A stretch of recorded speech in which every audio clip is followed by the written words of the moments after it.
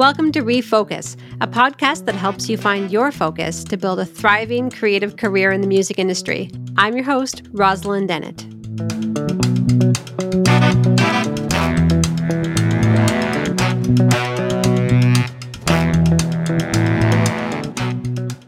Hello and welcome to Refocus. Today, our guest is Sophie Lukacs, hailing from Montreal by way of Budapest. Sophie is a kora player, singer, and composer.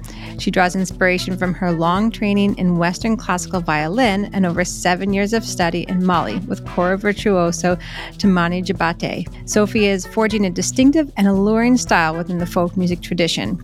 As a singer-songwriter, her concerts are built around her own original works for kora and voice, intertwined with Hungarian folk tunes and Malian mandang pieces. Her debut album will be released in April, featuring 2 tracks with the legendary Habib Kouate, which launches at the Shankman Center in Ottawa and the Toronto Jazz Bistro. She's accompanied on stage by Calabash and cello and sings in English, Bambara, and Hungarian. Welcome, Sophie. Hello. Thank you for having me.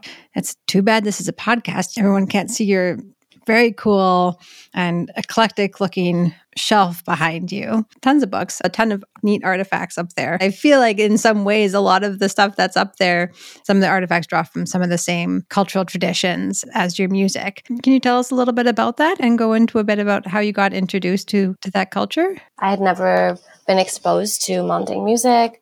I grew up listening mostly to like Western classical and Pete Seeger, and I was like in my early 20s and I had been invited to go to Burkina Faso, and I saw Habib Kouate in concert, and it was like one of the most amazing shows I've ever seen. And I heard a lot of kora music and saw kora players and was kind of blown away by this instrument and also how much incredible music I was hearing in Burkina Faso. And so I came back home to Montreal and kind of became obsessed with this musical culture and like bought all the CDs of Toumani and Balaké and all the kora music I could get my hands on. And I think it took me a while until I kind of allowed myself to think about playing. I think I always wanted to, but I didn't see any models of what that would look like. I only saw it in the context of the griots. I do remember coming home and like Googling. I remember this very distinctly. I was like living in the basement of my parents' house and I Googled like kora players in Montreal. And at the time there were none.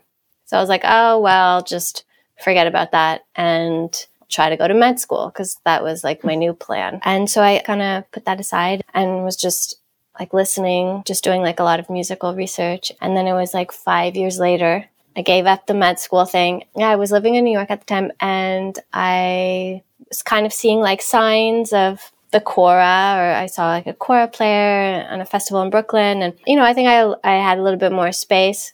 I was not on the med school path anymore. And I went to a show. It was at the Met Museum. It was on a Friday. It was music at the Met. And I asked the kora player, it was Yakuba Sissoko, it was his band. He's a Malian kora player. And I asked him if I could have a lesson. And I went to Harlem the next day and I had a lesson. And I think as soon as I had the kora in my hands on my lap, because it's for people who don't know the kora, it's a very large instrument. And most of the time you play sitting down with it, placed on your knees, thighs. So, and that was kind of the beginning of when I actually started studying. Do a lot of women play the kora? I feel like a lot of the people you mentioned were men that you were listening to. Has there been maybe traditionally a gender divide there? Yeah, absolutely. So I'll just speak to the tradition in Mali, but I think in most of West Africa, women would sing and men would play instruments. And then further, the people who played, the musicians, were from the musical caste. So in the mandang culture, they were the griot or the jelly. So you were born into the musical families and the music was passed on through the families throughout the generations and centuries. So the kora, so you had to be a griot, a male. I think also there's a lot of like folklore and mysticism around the kora. So that was another reason women couldn't play. Like they said, if you played the kora, you wouldn't be able to have children. and many legends around the kora. That's one of them. But what was the reaction like? So you're not male, you're not a griot. So I think because I'm not Malian, I'm not from West Africa, I'm a white woman. So I think as an outsider to this musical culture, I come with the same kind of expectations, and limitations are not really upheld for me. So I know that in Mali, there still aren't a lot of women who play. There are a few, and there are women who play instruments. There are women guitarists, singer-songwriters. And I have a friend, Wessa Kouyaté. She is a kora player, Malian kora player and singer. And so the challenges that she faces in society are not the same as me. And it's been a slow process for her own family to accept that, she's a kora player. So for me, obviously, my family thought I was a little bit crazy, but after we're very supportive. My experience in Mali and in the community was positive. I think I faced a lot of challenges that are not so different from other women in the industry that aren't necessarily specific to kora players. So yeah, I think trying to learn from kora masters who just don't want to teach you, and that's something that could happen in any musical field or dynamic. But there were obviously a lot of challenges to learning an instrument that is traditionally learned and taught orally. So it was very different from studying Western classical music. But then you go on to study with one of the most well-known kora players, Toumani Diabaté. How did you connect with him? So, I started studying in New York. One of the things that was really challenging for me was this idea of having a maître, your teacher. And I was very confused. It's also this whole other musical culture, and no one was really guiding me, or it was like a choose your own adventure book. Mm-hmm. And I was really concerned also about respecting my teachers and respecting the culture. And so this was one of the things I didn't really know how it worked. I thought, well, if you have your teacher, then that's your one teacher, and then you're not allowed to study with different teachers. So I was a little bit confused by that. And, I studied with Yakuba, and then I studied with another teacher in New York, and then I came to Montreal. And when I started, I was really looking for the maître who would really teach me. But 10 years later, I can say I think I put so much expectation on one teacher teaching me everything, when in the reality, unless you're maybe Toumani's son, it doesn't work like that. So Toumani gave a master class in Paris back in 2014, and my mom was like, well, you have to go. It's his music that inspired you so much. So I went to Paris, and I was part of a group master class, and then I stayed a little longer, and he invited me to Bamako. And of course, I think I knew when I started studying that I needed to go and study. And I had always wanted to go and study in Mali, because every country has its own style, every region has its own style, even though it used to be all one empire. And it was really the Malian style that I wanted to study. So Toumani invited me to Bamako. So of course I said yes. And I arrived early September in 2015. With Toumani, when I arrived, he was finishing an album in Paris with Mathieu Chedid and Fatoumata Jawara and other artists.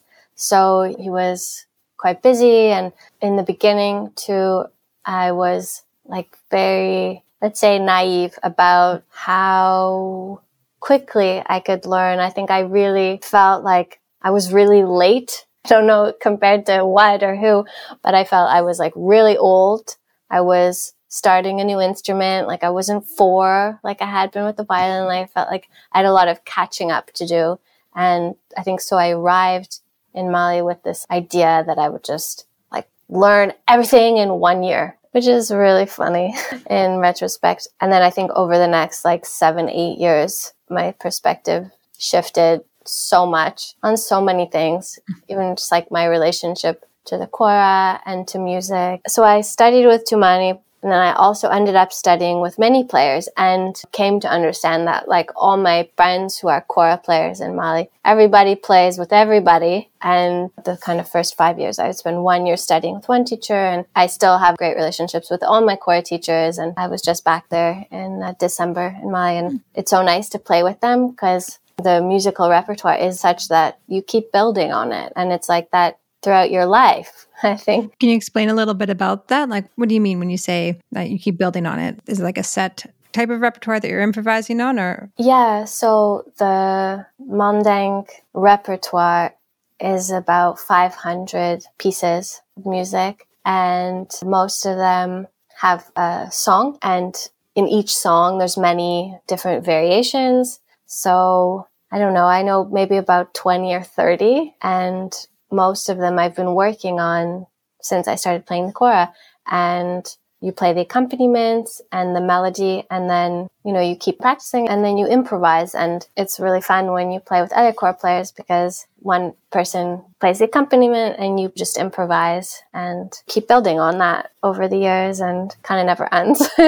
Coming from, you know, that Western classical background, were you used to improvising, or was this something new to you? No, I have a funny story about that. So I remember when I came back from Burkina Faso and I was listening to like Ali Farka, and I remember I started improvising on my violin, and it was the first time that I ever improvised on my violin. It sounds crazy maybe to some people who have grown up like always just playing whatever they find. But to me it was like mind-blowing, like, wait, I can play along to an Ali Farka album. I don't need to just play whatever Bach, or not whatever Bach. But sure, Bach. No offense, Bach. You are still the OG. But with the kora, definitely for many years, I would not improvise. And I also felt that was another thing. Like I had to reach a certain level before, I mean, this was all in my head. Like I gave myself these limitations. And I remember in 2017, I had a show, this amazing balafon player, which is like one of the ancestors of the xylophone, but they're wood blocks. And he invited me to play with them. Then we were rehearsing, and I was just playing all the solos that I had learned from listening to Toumani's albums. And Lassana said, Sophie, if you don't play, like play, not this rehashing, playing Toumani solos. He's like, I'm not going to pay you. You have to play. I was terrified. What do you think was, I think a lot of people have probably been in the same place you have. What do you think was holding you back, and what was scary for you about just letting go and hopping into that improvisatory space? For sure. I think everyone maybe has different experiences to the way they studied music. But I think for me, violin and Western classical music, I mean, so much of it is about imitating and perfecting, you know, repertoire in these pieces. So I think for me also, like,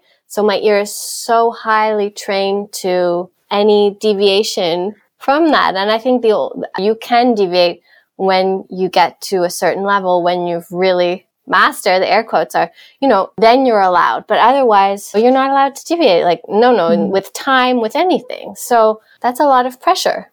And that is the opposite. It doesn't really give you a space for any kind of, oh, I'm making some big statements here. I love it. No creative freedom in that. Well, no, it's just a very different way of playing music. But I think that translates across, like, sometimes there's like, it's fear of failure, maybe fear of success, and like all wrapped up in the same place. And it can kind of be like that hesitation. I get it all the time. Just bonkers anxiety when it comes to improvising. And I love improvising. I love it. It's one of my favorite things to do, but there's a lot of like self-doubt, imposter syndrome, fear of all of the things that I can be scared about, you know? Yes, but I think that's so important too, right? Like, you know, I had been wanting to improvise, but I was so scared to take that leap. I had brought a looping pedal with me, and the next day, you know, I woke up and I was like, no, I'm going to sit down, I'm going to record. You know, I had a little speaker, I had my little looping pedal, and I said, you know, I'm going to play like just one of the traditional pieces. I'm just going to play the accompaniment, and I'm going to improvise. And so I sat down, and okay, the batteries, like there were no batteries weren't. So I set out on a mission. It took me like a few hours because everything takes a very long time in Bamako. And I got back and I recorded, and then just improvise, just play it. And I did it. And I was like, wow, this is crazy. This is so fun. And yeah, I mean, it was just like, it was like another, world just opened. And I think for the concert, I think I probably improvised a little bit and I got paid and he was happy. Less anecdote. I think the improvising and that vulnerability, it's not just how we improvise on stage. I think it's a good metaphor for many things, and the way we play music and the way we are on stage and how we're able to share and really be present and not judging ourselves. And it's all connected, and it's really hard. I remember one of my choir teachers in Pisoko, a different one from Gambia, he told me, him too, sometimes he's on stage and he gets scared and then it's finished and then, he closes and he can't improvise. And this is like one of the greatest choir players in the world. I mean, he's just incredible. So I think it's a practice. I think it's a practice in like not judging yourself and like learning how to show up and enjoy the music making with whoever you're playing with. And it's a ongoing work that I don't think it ever ends.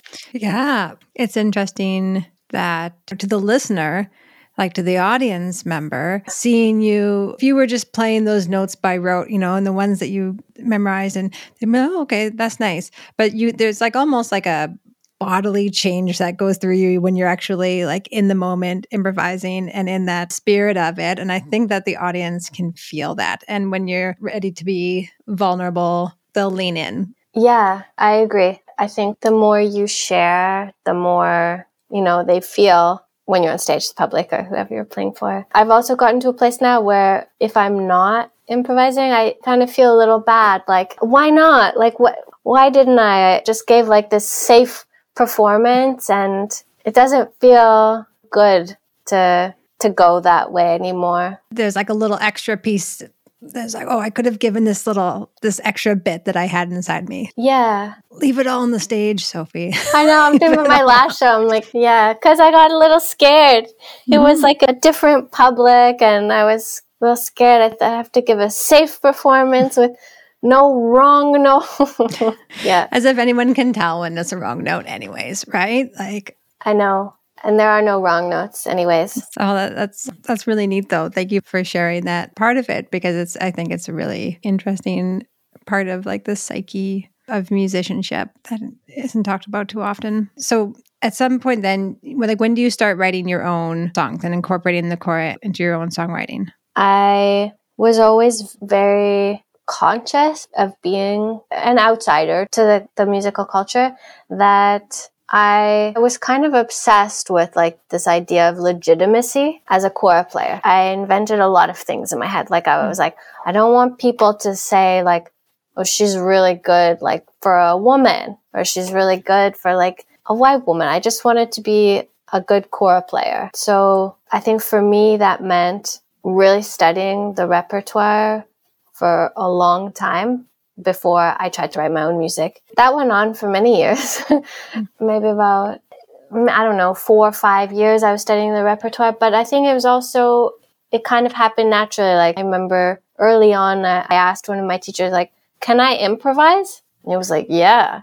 Like, can I write my own little solo into this song? And he said, yeah, of course. So I remember I had an idea, and he kind of helped me figure out where to place the thumb, because all the fingers are moving at the same time, and that was a little tricky for me, and he helped me. So I was improvising. Okay, so I felt like, okay, it's okay for me to improvise. And then at a certain point, I wanted to write my own melodies. I think before it wasn't even songs. I think I just wanted to write accompaniments and like grooves on the kora. And then I thought, okay, I don't want to write in English because that's weird. No one sings in English with this instrument, so I had better write in Bambara. Then I began to feel like writing in Bambara is nice, but I would like to sing in one of my own languages, or language I feel more comfortable. And so I started writing in English, and then things kind of evolved from there. And I also realized like when I was writing and like was able to write in ways that felt more in line with myself. Those songs made more sense. And I think these ideas of what I'm allowed to do as a choir player, I began like shedding those over the years. Yeah. Do you feel like writing original music, you were giving yourself permission then, or in some way, like kind of gave you license to do things a little differently than maybe you had been taught or had expectations on yourself? Yeah, absolutely. Nobody ever told me anything. I mean, none of my teachers told me you have to master this before.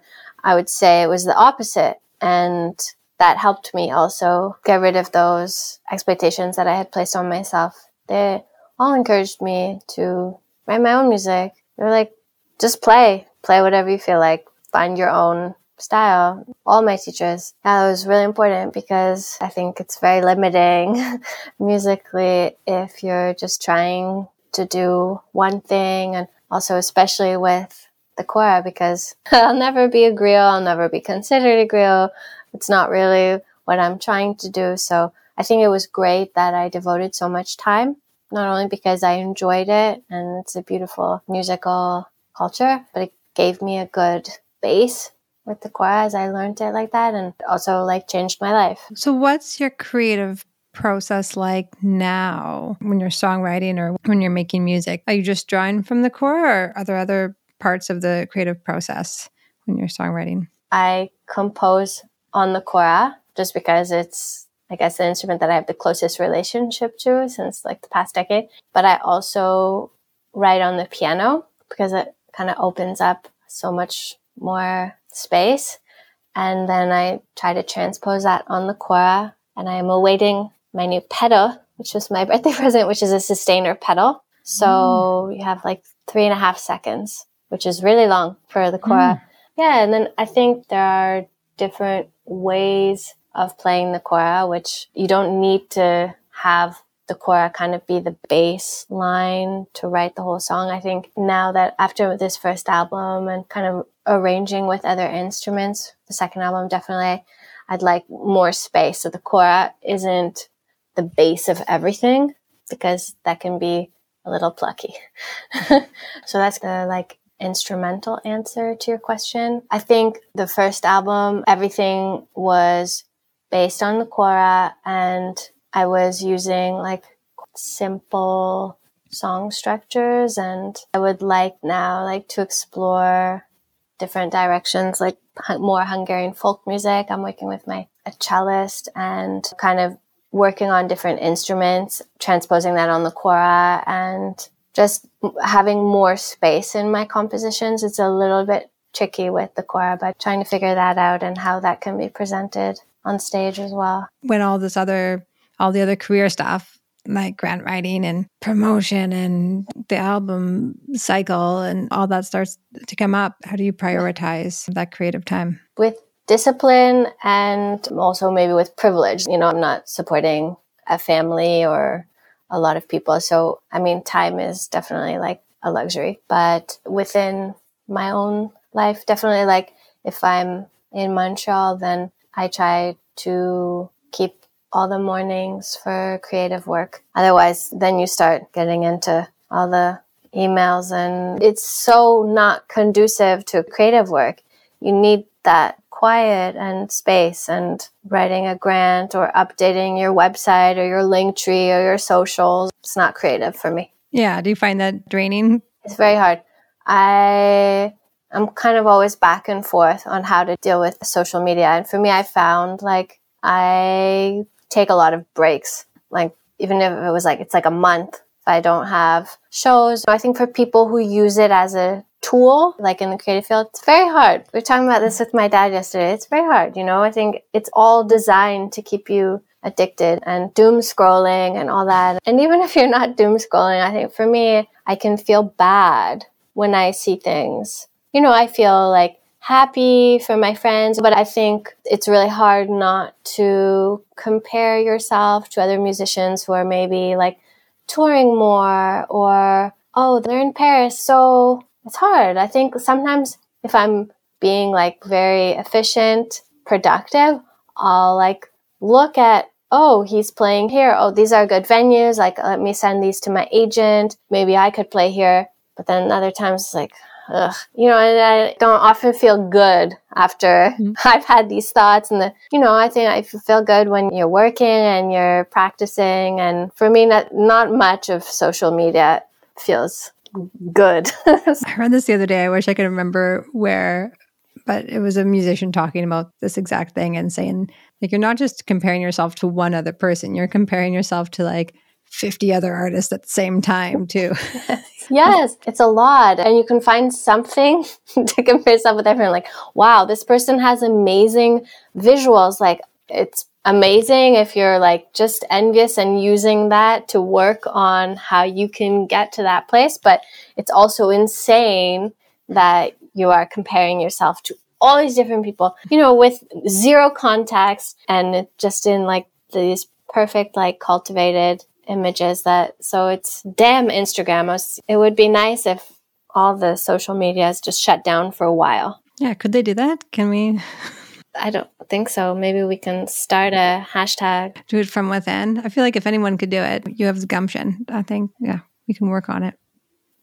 Before we end this episode, we're excited to premiere a live recording of a song that you performed at last year's Folk Music Ontario conference, which was recorded by the very multi-talented Tim O'Reilly from Sound Still Productions. If you're interested in watching this beautiful video, I will link it in the show notes, as well as all of Sophie's information and where you can find out more about her. But also you can head to our website, folkmusicontario.org/refocus, REFOLKUS, and you'll be able to watch this beautiful video. Before we go, Sophie, can you tell us a little bit about this song? Yeah, so Falling is one of the songs on my upcoming album, which will be released in April. And I wrote it along with the rest of the album in Bamako. And it's a song about kind of plunging into the unknown and the beginning stages of a relationship and making yourself vulnerable. And I think that the kind of uncertainties and that can bring. And yeah, so it's a song about that. Incredible. Well, Sophie, thank you so much for joining us. And everyone, please enjoy Falling by Sophie Lukacs. Thank you for having me. This was so fun.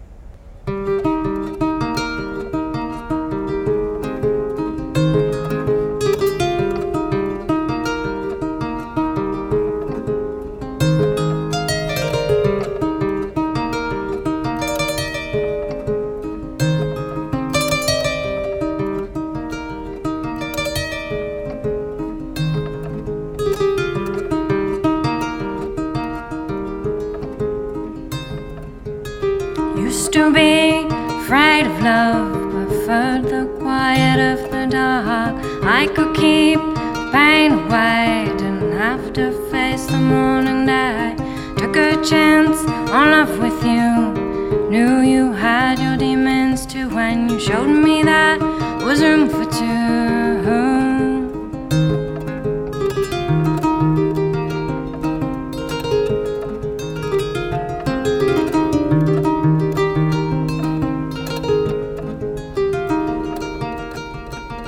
I am falling, falling in love. Do you know, really know what you've done to me? 'Cause I am falling for you. If you knew what I heard in the wife, I'd do. If you knew, would you let me fall without you?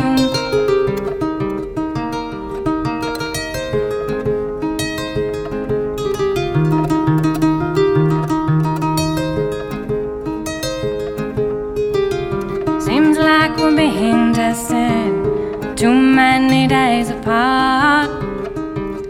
Love on trial, ain't for the faint of heart. I know I've hurt you, but love is forgiveness too.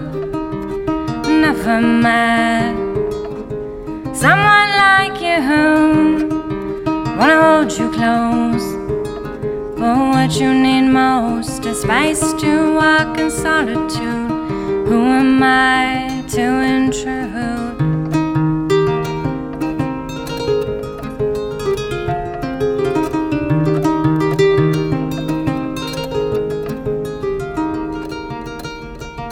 I am falling, falling in love.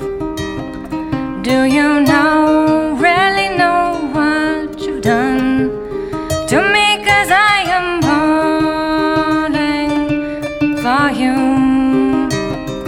If you knew what I heard and why I do, if you knew, would you let me fall without you?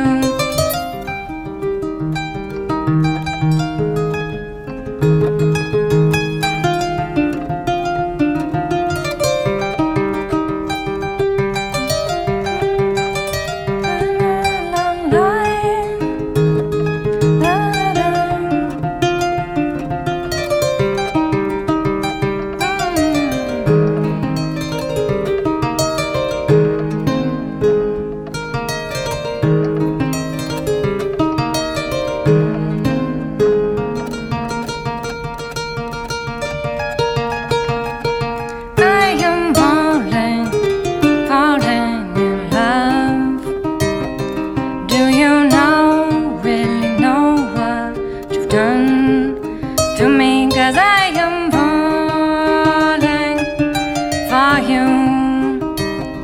If you knew what I heard and why I do, if you knew, would you let me fall without you?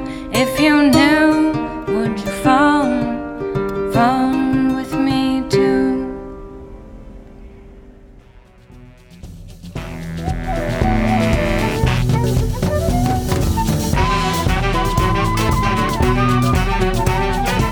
That's it for this episode of Refocus. Please subscribe, rate, and review on the podcast app of your choice so you never miss an episode. For more information, you can visit us at folkmusicontario.org and follow us on social media at folkmusicontario. This Refocus session is brought to you through the generous support of the Department of Canadian Heritage.